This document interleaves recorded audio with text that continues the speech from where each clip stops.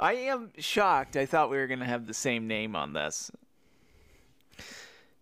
Pat Muster's a great name. I was very confident of it. I was so confident that I even wrote out, I bet Sean has the same name, Pat Muster, but the name was too long to fit. So it was just going to say, I bet Sean has the same name, ... And I was like, oh, I can't have that.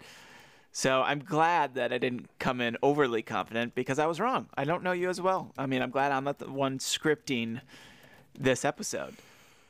Yeah, this is all my script, my work. Yeah. Your words right now are mine. It's all your fault. Your beautiful self's fault. You are just such a lovely man, Sean. See, I thought we were going to do solar plexus, and I was so confident I almost just made my name Solar, thinking that you would just make yours plexus. But alas, we were both wrong. Well, we are Solar Pat Muster Plexus. That works. Solar plexus Pat Muster. Man, what a chapter. It was. There were words. This was that Hardy Boys theme of let's build up some serious tension and then release it instantly. Yeah. Let's not build or rest on anything. There's a great sequence of the Hardy Boys, what they think firemen do, and I enjoyed that. Oh yeah. There's a great fire sequence. It's like the Little Rascals. Yeah, this is another Benny Hill situation of just da-da, digga-digga, da-da, digga-digga. Benny Hill meets the Three Stooges. Oh, yeah. That's what the Hardy Boys is. Yeah, just the teenage version of them. If the Little Rascals grew up, this would be them. I mean, you wouldn't call a teenager little. What would you call them? Like a mid-sized rascal? Yeah, medium rascal. Medium rascals. Yeah, I do like that. I like that a lot. The medium rascals. What do you call a mind reader that has dwarfism who's running from police? Oh, I don't want to say I don't know yet. I want to struggle through this one.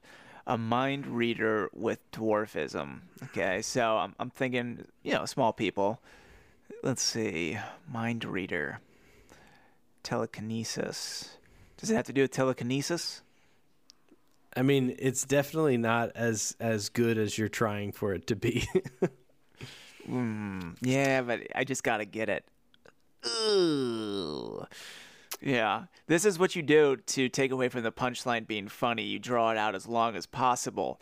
This way, when you hear the punchline, it's not worth it. David, I know. You scripted this. Sean, I don't know. I am perplexed. Police are looking for a small medium at large.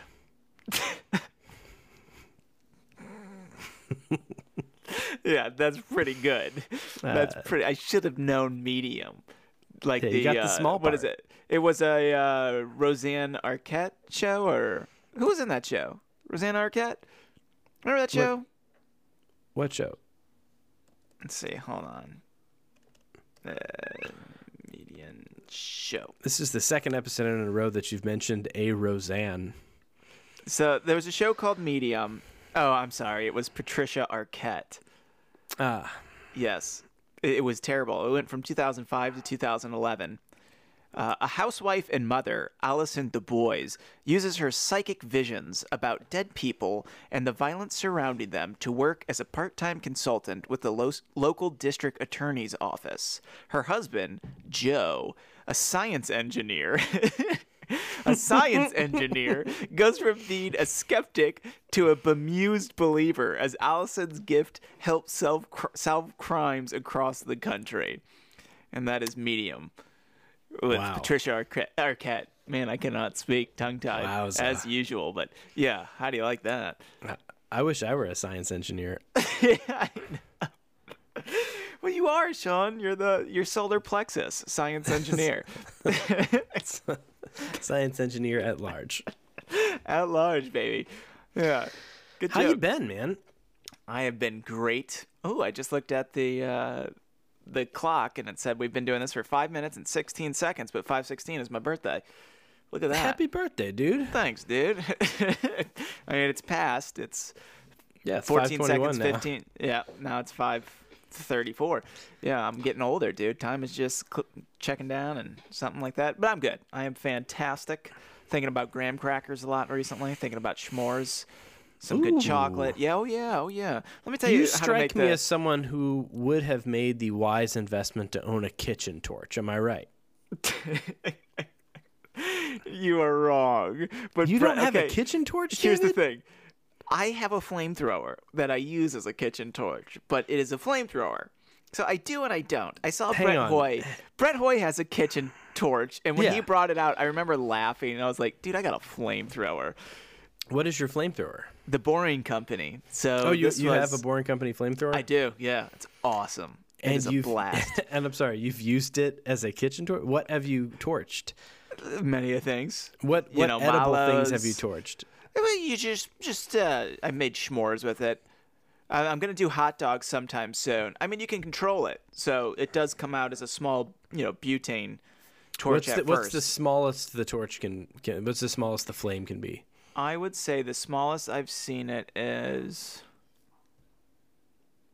7 inches. Okay. Precisely. So still pretty intense for a kitchen flame. But it goes up to 10 feet. Yeah, that's dangerous. How much was that? That was $500. That is not that expensive. No, it wasn't bad, and it's already, I think quadrupled in price. Yowza, well done. Yeah, I have the box and everything. It even came with, it's funny, they were supposed to ship it with propane. And the whole story behind it's awesome. So they were supposed to ship out the flamethrowers, and they couldn't. It became this huge ordeal to where everyone's like, are we getting these things? And Elon Musk found a loophole because I think it was USPS or FedEx, whoever they were using, said, you cannot ship a flamethrower. And they said, okay. So they labeled it not a flamethrower. So the box literally just says, this is not a flamethrower, while showing a photo of a flamethrower. So they find out their loophole to ship it, but then it became a problem of you can't ship the actual propane. So they sent a $5 bill with a note of instructions of how to buy propane. I got it framed. It's actually pretty hysterical. That's pretty nice. But the perfect s'more. That's where I was gonna get. The perfect s'more. You ready for this? I'm ready. All right, Sean. Honey graham crackers, right? Okay, so I'm going cinnamon, but go ahead. You can go cinnamon. Cinnamon's fine too, but honey graham cracker, it's better for my stomach. I'm older now. Honey graham cracker. Take 2 mallows, roast them perfectly golden brown. Don't be that guy that burns them. They're not good. Perfectly golden brown. I want them droopy, and I want them to where they fatten up. I want them big, fat, gooey. Okay. Then you put them on there. Then you put your chocolate on the top. Yeah, this sounds like a normal s'more. I get it. You take your top, press down. So then you smush it all together, and the marshmallows fill out the sides. Here's the thing. Now you do the cleanup. Take the s'more, stick your tongue out, and along the edges, like you're licking an envelope, you just drag it across your tongue. Then you move to the next side. Drag it across your tongue. Next side. Drag it across your tongue. Next side. Drag it across your tongue. Yeah, I now understand. It's all compacted into the perfect square. And there's no leakage. There's no leakage. It's the proper proportions of everything. It's proper s'more portions.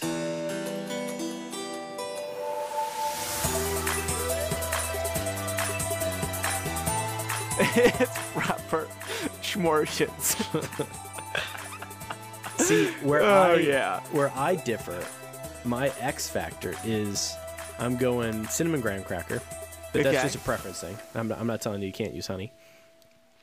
I'm only doing 1 mallow because I don't like the mallow that much. It's my least favorite part of a s'more. I am going to take my time to toast it perfectly. Yes. And then I'm going to smash a Kit Kat instead of a chocolate bar. I'm going to go Kit Kat with the marshmallow.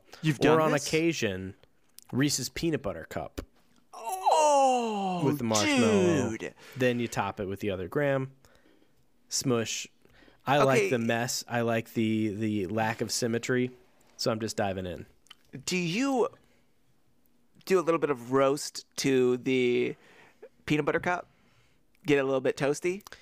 I don't, because I'm putting the marshmallow on, and the marshmallow is going to take care of that for me. Does it melt it enough? I find that they quickly lose their structural integrity. Okay. Sean, so like if you do try to heat it, you're just going to have a gooey mess.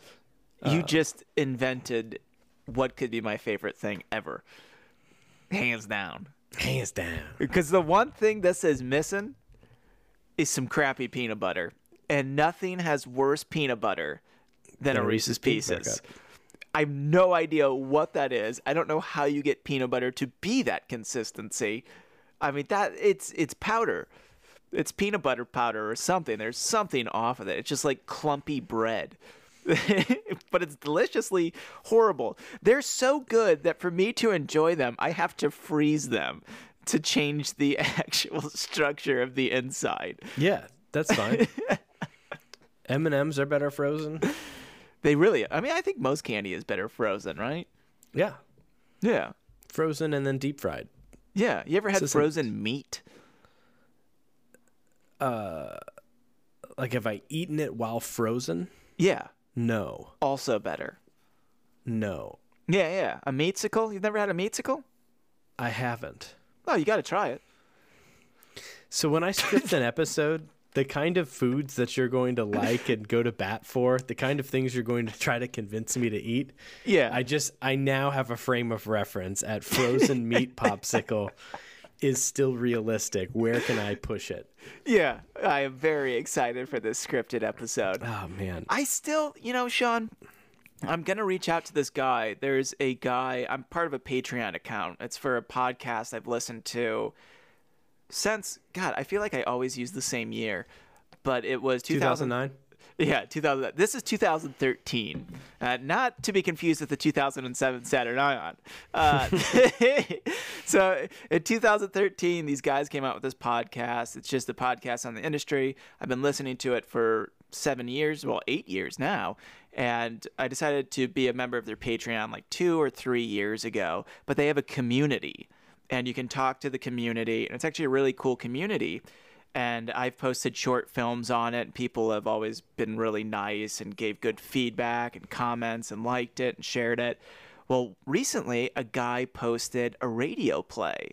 He's doing radio plays. He's got the sound effects, the narration, everything.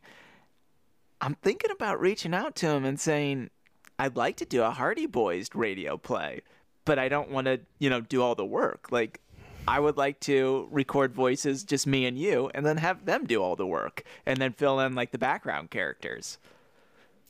How do we make this happen? I think I can make it happen. I'm going. Go, baby, so go. You asked me last episode what my New Year's resolution was, and I proclaimed that I don't do those. Sean, for you this year, I'm changing it.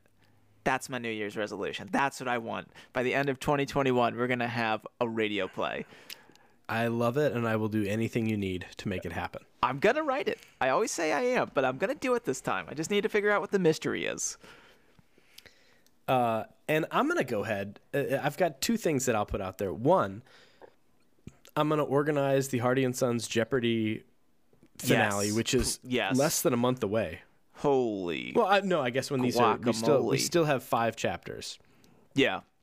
And this one will be, so we're still like 6 weeks as of today, not when this is posted, but when we're recording, we've got about 6 weeks before the finale. Right. And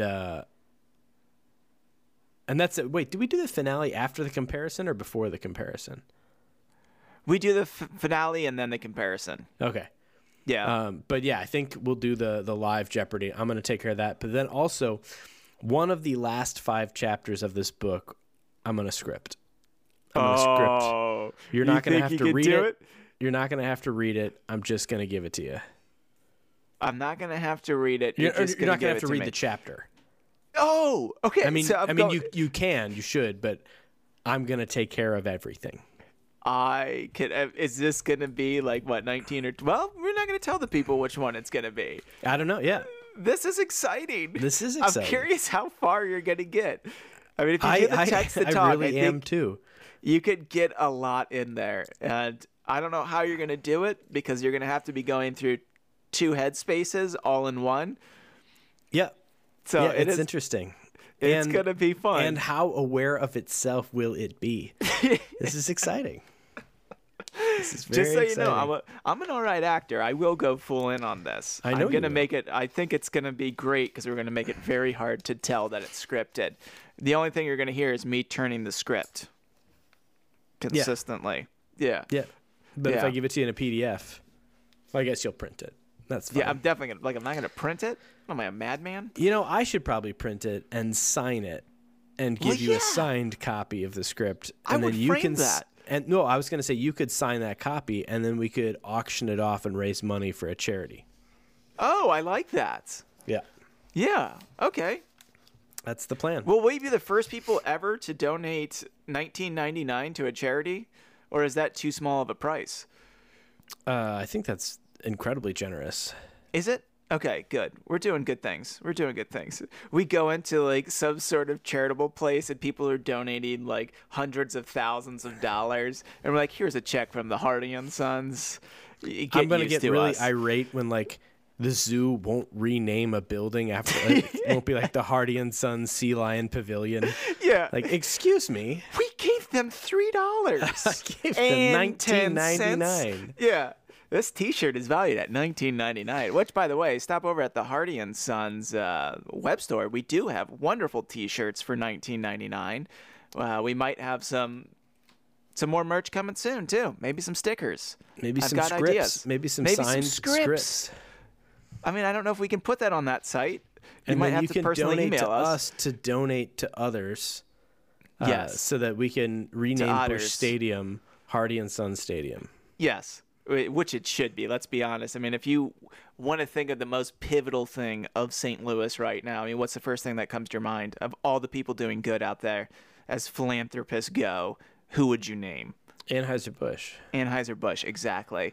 And following Anheuser-Busch, the biggest non-drinkers of Anheuser-Busch are the Hardy and Sons podcast. Oh, yeah. So we purposely don't drink their supply so others can have it, because that's how much we care. I don't want to take away from the pool. I don't want to, fill my bucket by taking out of someone else's bucket. Exactly. Emotionally or beer-wise. Or beer-wise, yeah. And that is exactly what we're all about at the Hardy and Sons. And, just good people doing good things. Speaking of good people doing good things, the boys are bound and gagged, eyeing each other and communicating with The Shining once again. Which is insane.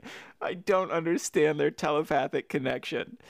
So when we last left them, they were being watched, quote unquote, watched by Duke, who is asleep in a chair in this in this hut lit by a lantern, and the boys are bound and gagged on the floor. Which brings us to chapter 15. Oh man, hold on. I messed up. Let's do this again. Okay, here we go. Yeah. Chapter 15. Outwitting a suspect. That was good. I can say right now that their captor is asleep. There's no doubt about it. I mean, we knew that beforehand. We knew this man was falling asleep. We knew he was tired, yeah. But when you say that the title of the chapter is Outwitting a Suspect, if the suspect is just asleep, that's not outwitting anyone. Yeah. Yeah. It's funny. Maybe I should convert this to my real life of like, I don't know. I say I can beat Michael Jordan in a basketball game. You're going to say I can't. Well, guess what? I'm just going to go to his house and challenge him while he's sleeping and play the one-on-one in his room while he sleeps, and I'm going to beat him. Did I just outwit him? Yeah. I outwitted him. Yeah. Absolutely. I'm going to do the same thing to Ken Burns. Ken Burns, 74-time winner of Jeopardy. That's Ken Jennings. Ken Jennings, thank you. Ken Burns is the filmmaker. Oh, yeah, the Ken Burns effect. I don't know why I went along with that. Documentary filmmaker. Makes really boring Western documentaries that are like 11 hours. Have you heard of documentaries? Have I heard? What documentaries? I've seen a few. I just watched one. It was called Surf Ninjas. This is a movie based on a script. All movies are based on script, not documentaries. Okay, this is a documentary about scripts. What is that? It's Jake and Amir. Okay, that's pretty good. I enjoyed that. I'm glad. This episode so is although brought to you bound by and Jake and gagged, Amir. the Hardys exchanged messages. Frank's glance slid to their guard.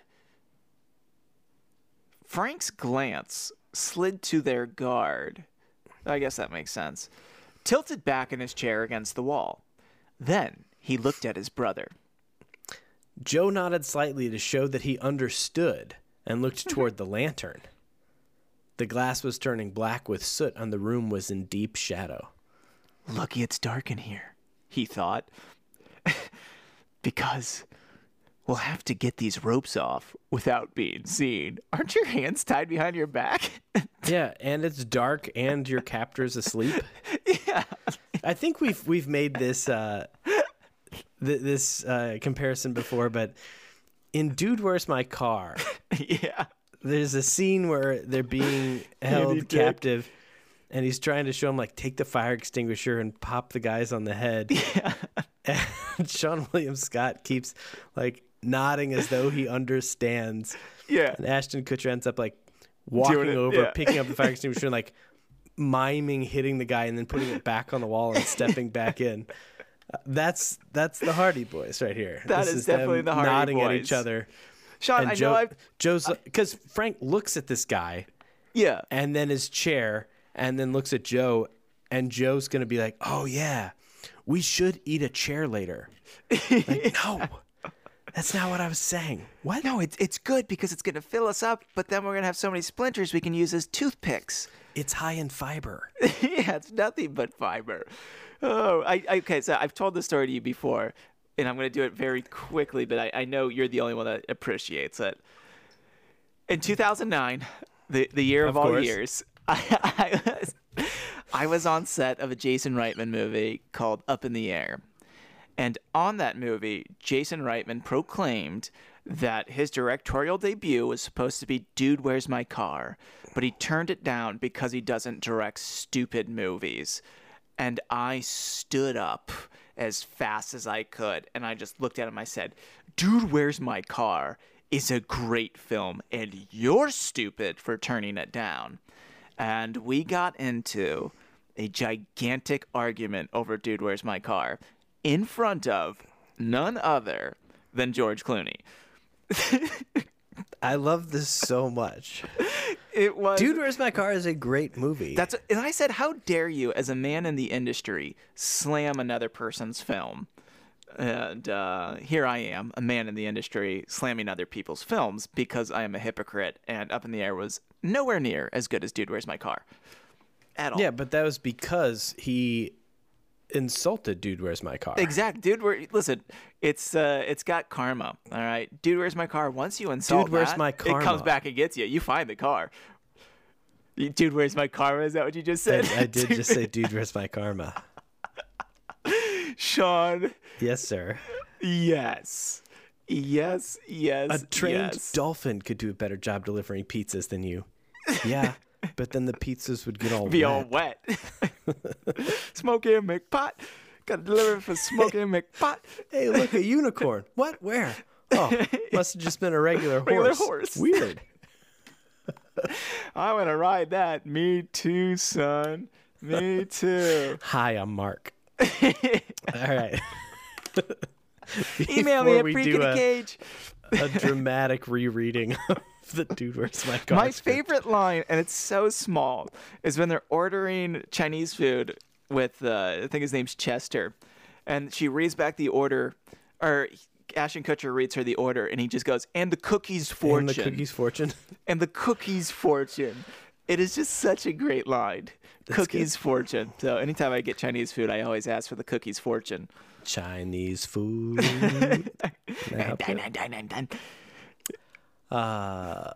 Then you give it to me, put it in my hand. I'm going to go home and eat it because I'm done with my order. Okay, I got to remember more. So that was esteemed tech evangelist and VC partner Ashton Kutcher. That was what? esteemed tech evangelist. Oh, and, he is, isn't he? And venture capitalist Ashton Kutcher. When you've got talent like that coming into a script like that, how do you back down from the director role? I mean, yeah, that's honestly the same questions that well, no, I didn't. I didn't have any good arguments. I was just angry, and I yelled at him because I love that movie, and it's hysterical. In any movie I can quote from start to end is a great movie. Mm-hmm. I mean, that's just how it works. Thanks for your help, fellas.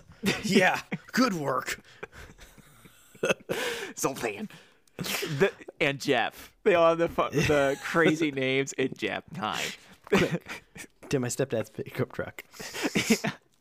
All right. Enough. The movie is so good. The continuum. This is not the first time. Oh yeah, this is how blind people say hello. Deep into the script of Dude, Where's My Car? Let's see here. So Frank's eyes. Yeah, thank you. Frank's eyes fastened on the long nails he had seen sticking through the wall near the chair legs. I had to read he that. Could get his back to those sharp points so many times because I kept reading it as Frank having really long fingernails, and his eyes kept looking at his own long nails, just admiring his pedicure. I am dyslexic. I know it. So cautiously, he inched towards the wall. Duke, who appeared to be asleep, did not stir. Joe also moved. Bit by bit, the brothers worked their way to the protruding nails. So, yeah, that's what they do. They get close to it, and something about... Yeah, they just kept watching to see if he was still asleep. Duke is, of course, asleep, and they start rubbing the rope against the sharp point. His arm and back ached, but he kept on doggedly. So finally the rope was severed, his hands freed. He removed the gag, then pulled out a pocket knife and cut the ropes around his ankles. Reaching over, he cut Joe's bonds. Yeah, this whole thing, like, I have nothing underlined on this second page because it is so predictable and lame. I have one thing. What do you have? What do you have? Okay, so they get loose and they end up fighting each other, right? So the guard is kicking and scratching, and they're grasping and backed into a corner. And, Frank's going after Duke, and Duke grabs the kerosene lantern and just hurls it at the boys. The boys duck, and then boom, it hits the wall. Glass shatters, and kerosene drenches the wall. A flame licks up the side of the shack. "Water," Joe yelled. "The bucket." He tore off his shirt and tried to beat out the flames. So I imagine, in my mind, here's how it's written. He tore off his shirt and tried to beat out the flames. I read it as he takes his shirt off and goes over and starts punching the flames with his fists. 3 times. Just 3 raps. Yeah, he's rapping 3 times. Boom, boom, boom. Boom, boom. Head, body, head, body. But he's forfeiting the second body there. But in my mind, in his idea, the way to fight a fire is the first thing you do is you got to pop off the shirt to show the muscles. And then he's showing how strong he is to go beat up the fire. So what I ping on here is he tore off his shirt and tried to beat out the flames. And this is Joe tearing off his shirt, by the way, because I have a callback in a couple sentences. Yeah. So Joe tears off his shirt. At the same time, Frank and Duke grapple. They're having this fight. Frank swung a right-hand haymaker. It caught Duke right in the solar plexus, and he went down in a heap. Okay, here's my favorite thing. Yeah, go ahead. "He's out cold," Joe cried, whipped off his shirt, and finally smothered the flames. What a sock that was. "How many shirts do you have on, Joe?" And did he put it back on in that moment? From the solar plexus punch? Yeah. Yeah. But then the next sentence is, Duke moaned and stirred. And I just thought, and Frank punched him in the solar plexus again. Just winds up on this limp man and gives it to him one more time. Really socked him in the solar plexus. Oh.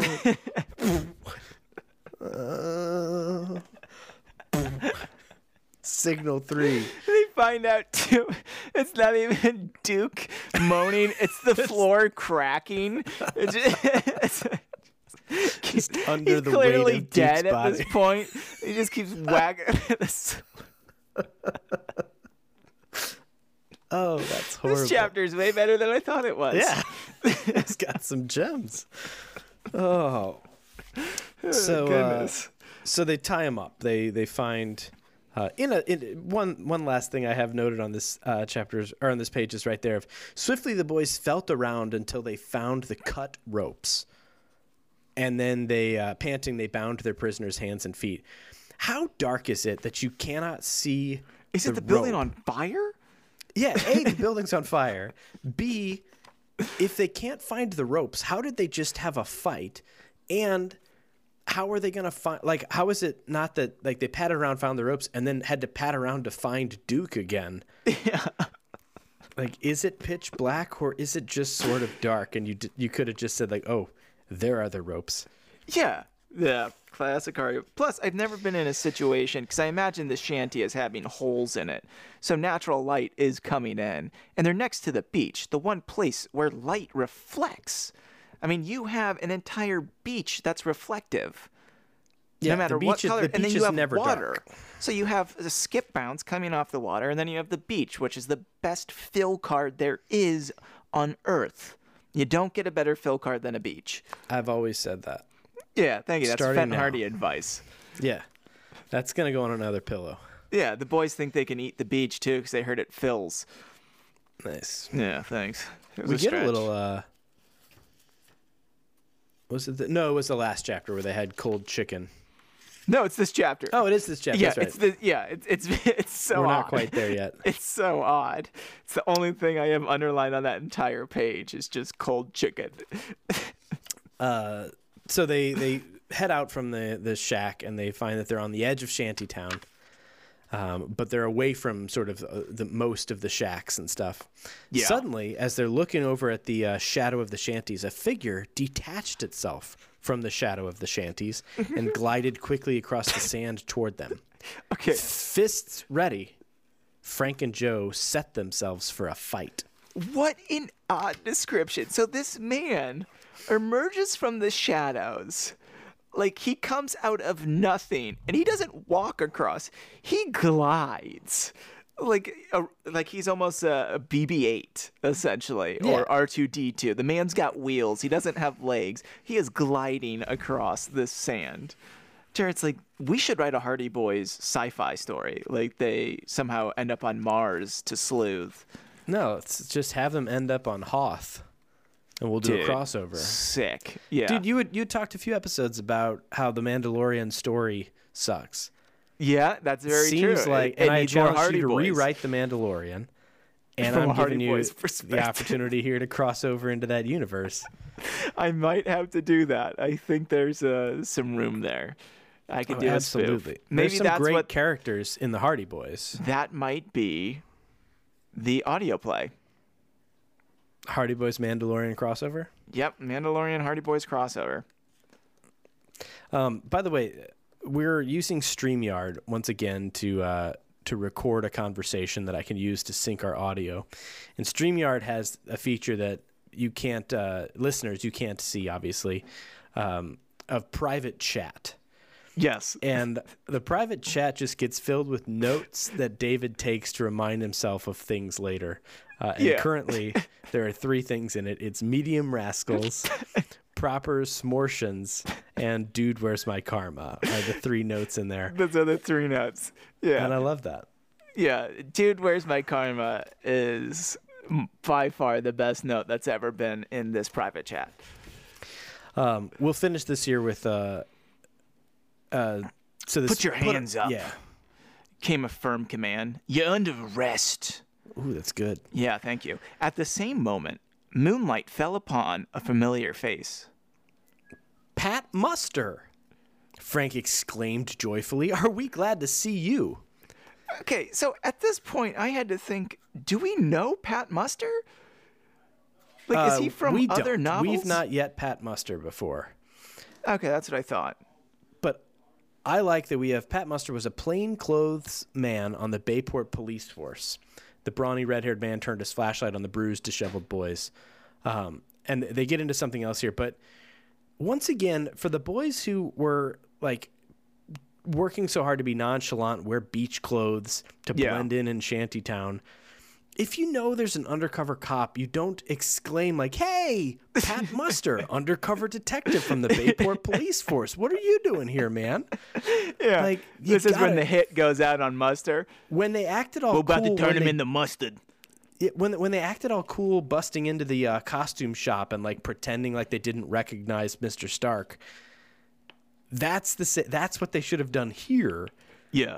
Of being like, "Oh, Pat, we'll play cool. If you want to act like you arrest us, really keep up the griff. That's now, Pat, fine." Did you want to kidnap us too? Pat, kick my teeth in just so that the other Shantytown people believe it. Really sell it. Really sell it, Pat. Sell it good, Pat.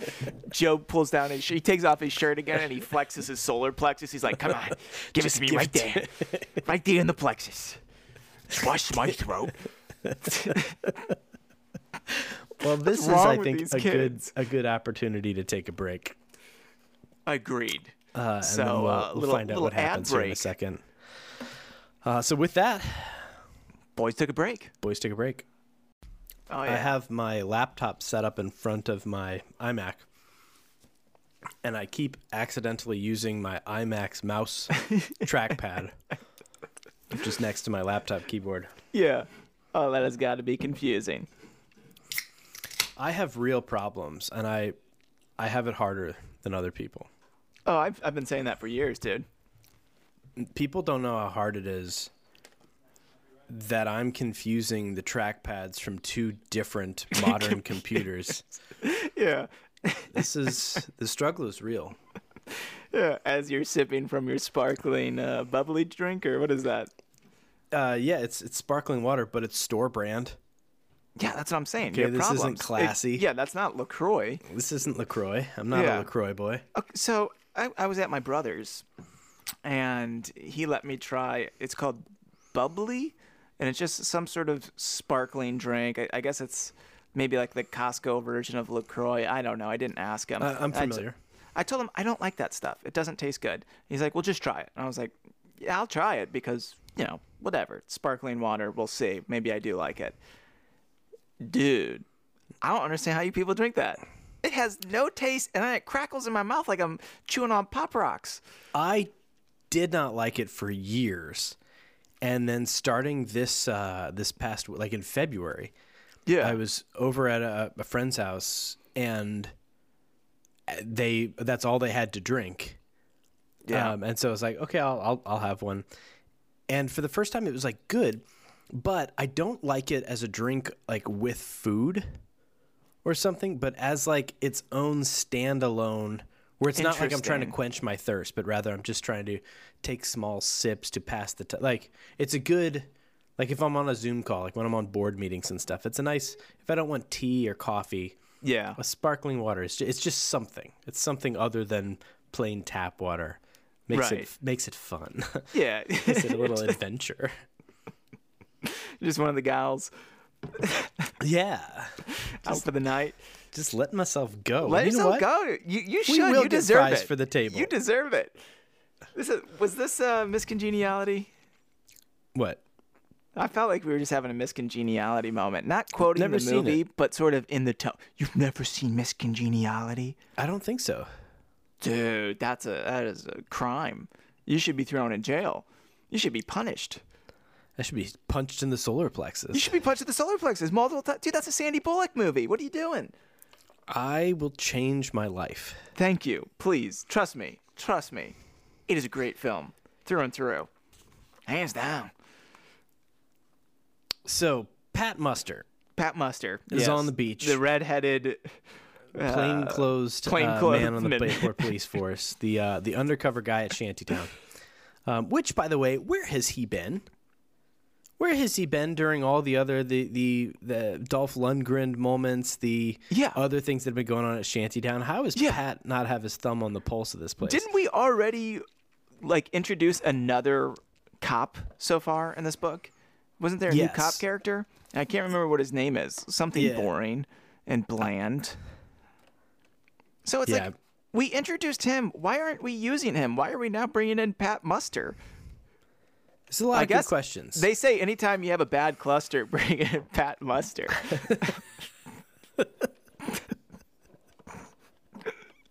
Been a cluster of kidnappings. Somebody call Muster. They say, hey, if you can't trust her, call in Pat Muster. PI, that's Muster's side business. He's got so many business cards. You want me? Your wife's cheating on her? Or your wife's cheating on you? Want me to bust her? Hit me up. I'm Pat Muster. And when the private eye thing doesn't work out, he's going to open a pizzeria. You don't like the crusta? Just call Pat Muster. I think you cracked it there. There's more here, my friend. I have one, but I don't think it's good for the podcast. Not with that attitude. Not with the attitude. It might be too far. It's pushing it too far. Is it obscene? In a sense, yeah. I mean, it could. Let me try and think of another way. Okay. I think I can make this work. Do you like Richard Simmons? If you want to work out like him and really get a thruster, call Pat Muster. Okay. Because you thrust your hips in those, right? Yeah, you saved correctly. It. Yeah. You brought it back to PG. I got a PG. I was going to say he offers a coat shortening service. Oh, no. Or if you get a too long of a leather coat, he's like, hey, don't like your duster?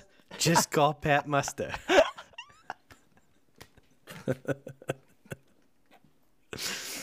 And if you're struggling to come up with more of these, he says, remember, don't get flustered. Just call Pat Mustard. This is by far our best bit. It's so objectively not. Spending 2 minutes to rhyme, even though we rhyme at the end of the episode. Yeah, we just want to rhyme with Pat Muster. It's good stuff. Yeah, I agree with that. Anyways. I mean, I know that probably people listening, they're getting a little upset, but I got to tell you this. If you got a fluster, just call Pat Muster. That was literally the last one I did. Did you do fluster? Yeah, I said, don't get too flustered, just call Pat Mustard. I changed it to fluster. Yours is better. Yeah, I know it's better. It's just undercut by the fact that I already did it. Sean, I'm sorry, okay? I'm just a guy that likes a little muster. Like hot dogs coming from Pat Muster. That was hard. I was trying to write mustard and muster. I don't think that's possible. Is that okay? It's fine with me. It's fine with me, too. I ain't mad at you. I ain't mad at me either. So you fought your way out, eh? He said, putting away his revolver. Which, by the way, when did he get his gun out? He's not even a real cop. He's a plainclothesman. Doesn't have a badge or anything. Yeah. Too bad you didn't yell for help. My men and I were staked out by the shacks, keeping an eye on this place. Yeah, you did a bad job. Yeah, definitely did a bad job. The dude is a dingus. Like, the whole time, here's the problem. One, you didn't see the giant explosion from the kerosene lamp.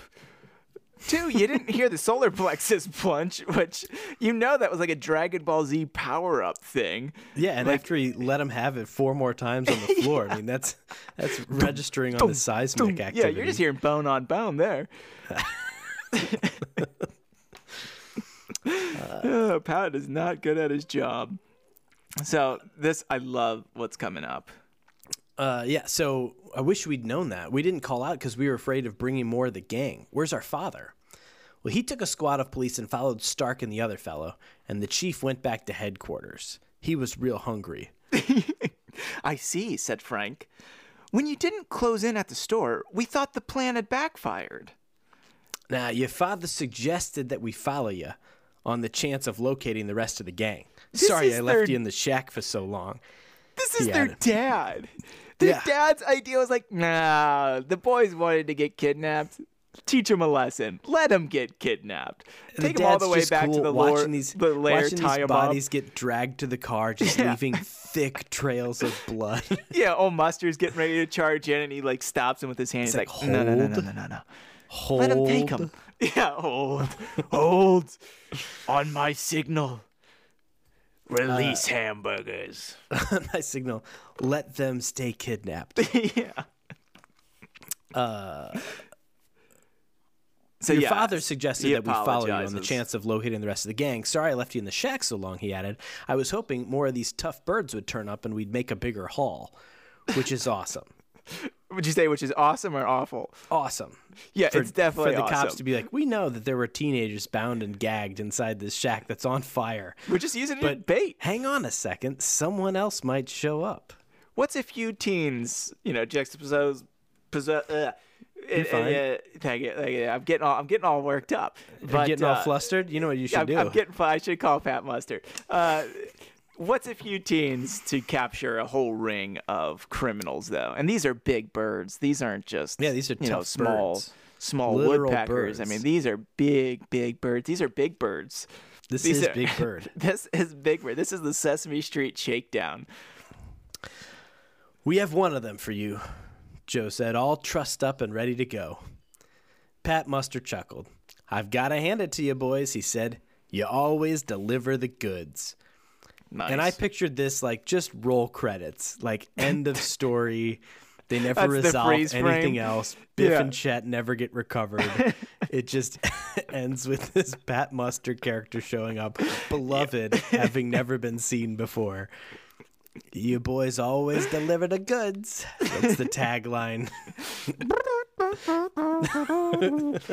And comes the jazz music, roll the credits. So he turned towards the shanty and gave a low whistle. Here and there, a half-dozen figures appeared from the shadows and crossed to join the boys and Muster at the shack. Wait, I really wish you would have knocked 3 times instead of whistling low. I know. If you would have signaled 3.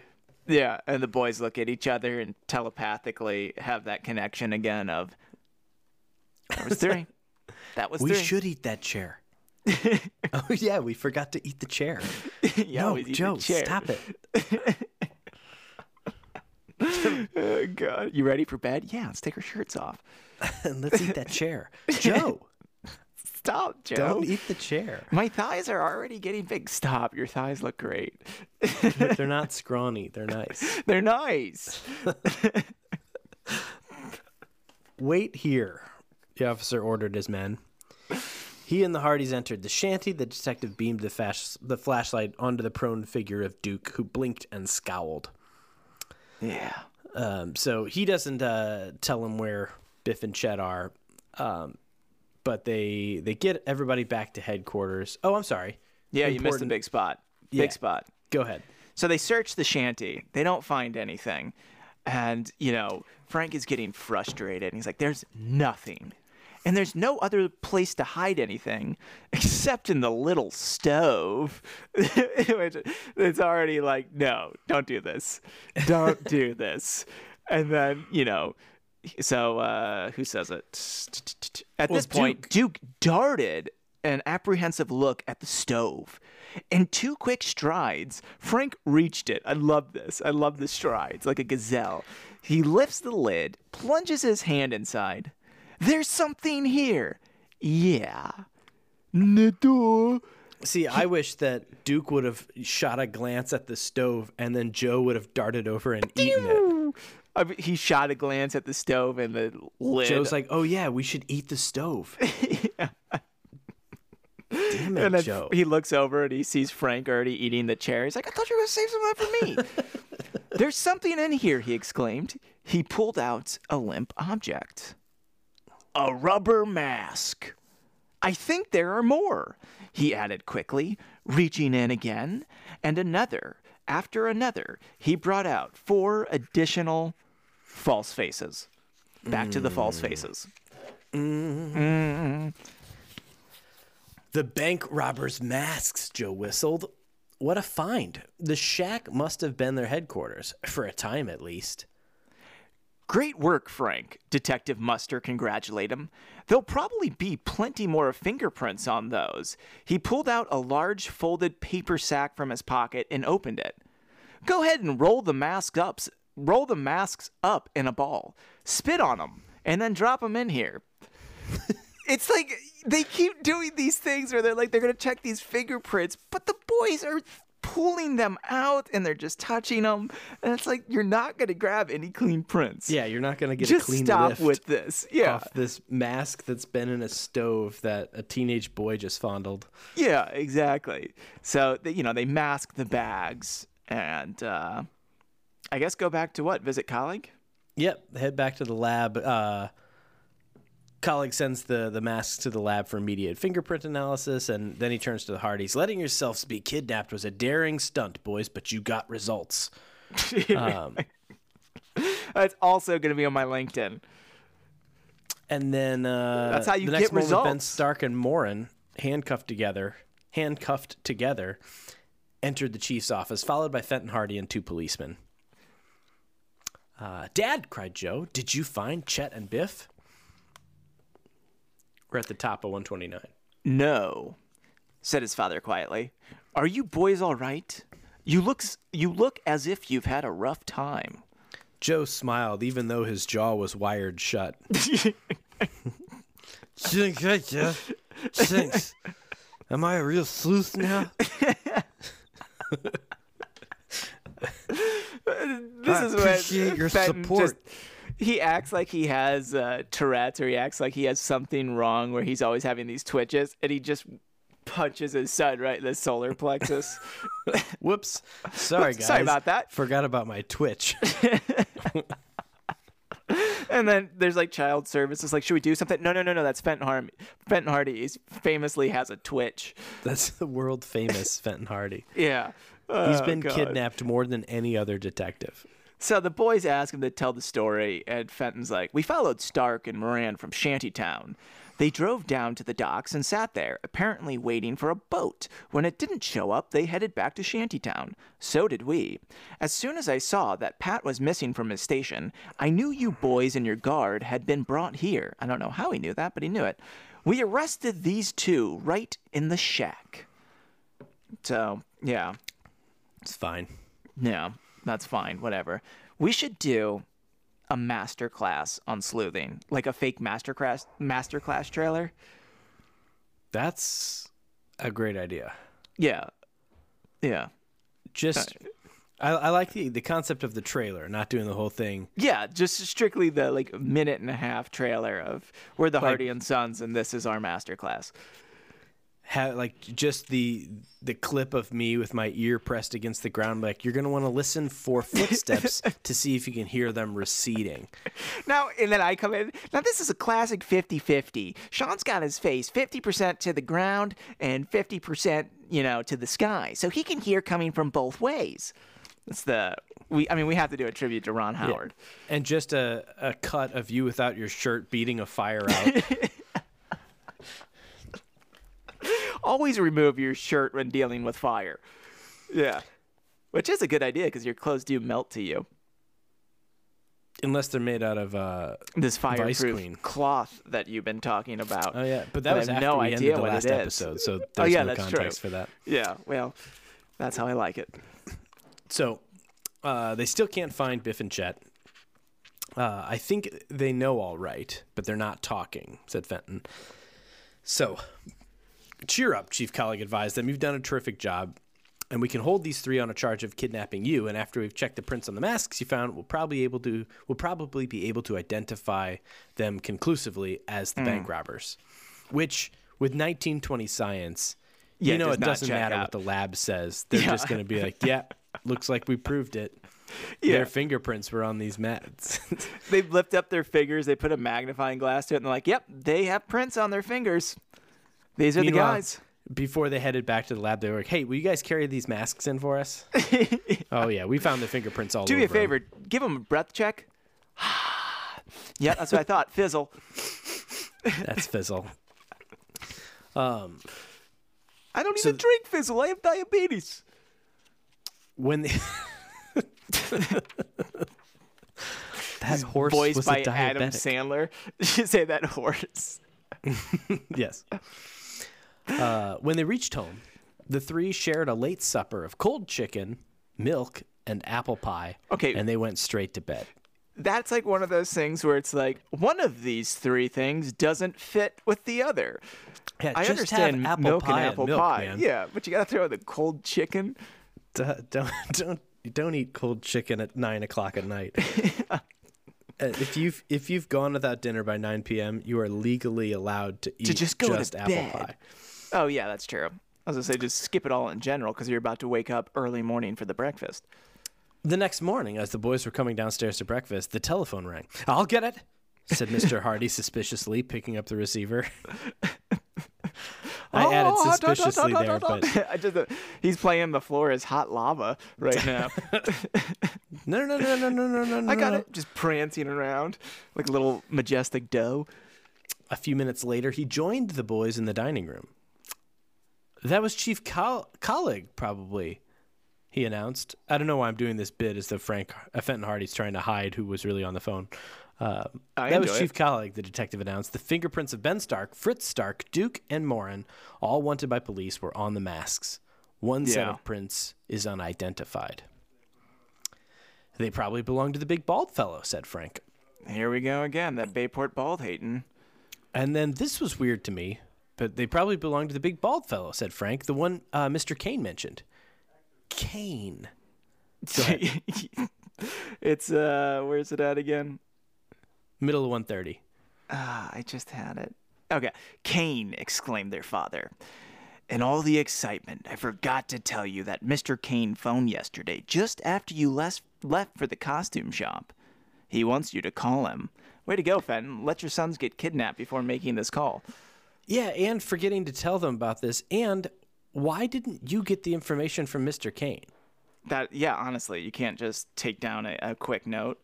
So the chapter ends with they call Mr. Kane, and Mr. Kane's like, "Hey, I've got Stark's address, and it's from Worldwide Radio Distributors, Yokohama, over in Japan." Yeah. So once again, we're back to Yokohama Radios. I know. I totally forgot about that B plot of Yokohama. But this seems like Fenton Hardy could have gotten that information. Mr. Kane called. He has the address. It's in Japan. Yeah. Yeah, he definitely messed that one up. Classic. Come on, Fenton. And the rewrites, I'm starting to sense something. I wonder why they're putting Japan in here. I'm curious if this is going to be some Pearl Harbor hatred. Oh, could be. Right? Yeah, because it seems so shoehorned in. They're just like, hey, what can we, make that's relevant right now? Well, Japan. I mean, given, though, electronics, so that also kind of makes sense. But, who knows? Who knows? I'm looking too far into the Hardy Boys books. That's what I always do. Yeah, we always forget that we're grown men reading children's books here. Yeah. I see deep concentration there. Oh, yeah, and that's the cliffhanger. "Let me see," the dock manager said. "It's from Worldwide Radio Distribution, Yokohama, over in Japan." Yeah. Yeah. So the dock manager, he's managing a dock. He's cleaning it, Yeah. Yeah. Sometimes it's wood. It's sometimes wood, which we know the Hardys eat. Sometimes the docks are wood and you got to clean the docks. Sometimes they're made out of brick. Yeah. Yeah. And when you clean brick, one of the best methods is to steam it. Oh. And so I wonder if we'll see bricks steamed. Oh, my goodness. When we get to chapter 16. Yeah, that could be the best one. Congratulations, sir. You have nailed it.